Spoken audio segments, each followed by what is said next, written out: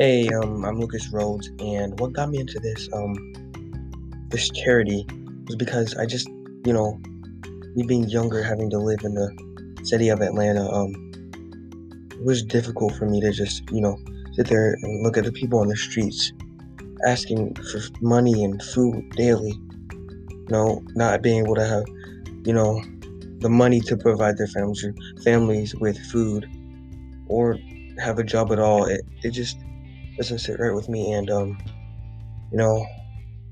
I believe that everyone should have like an equal chance to be successful here. And some people can't help but to be born and to be born into poor families, and it sucks to see people around the world live like that. So hoping this charity can help and provide people with the life they need and the things they need, to be equal.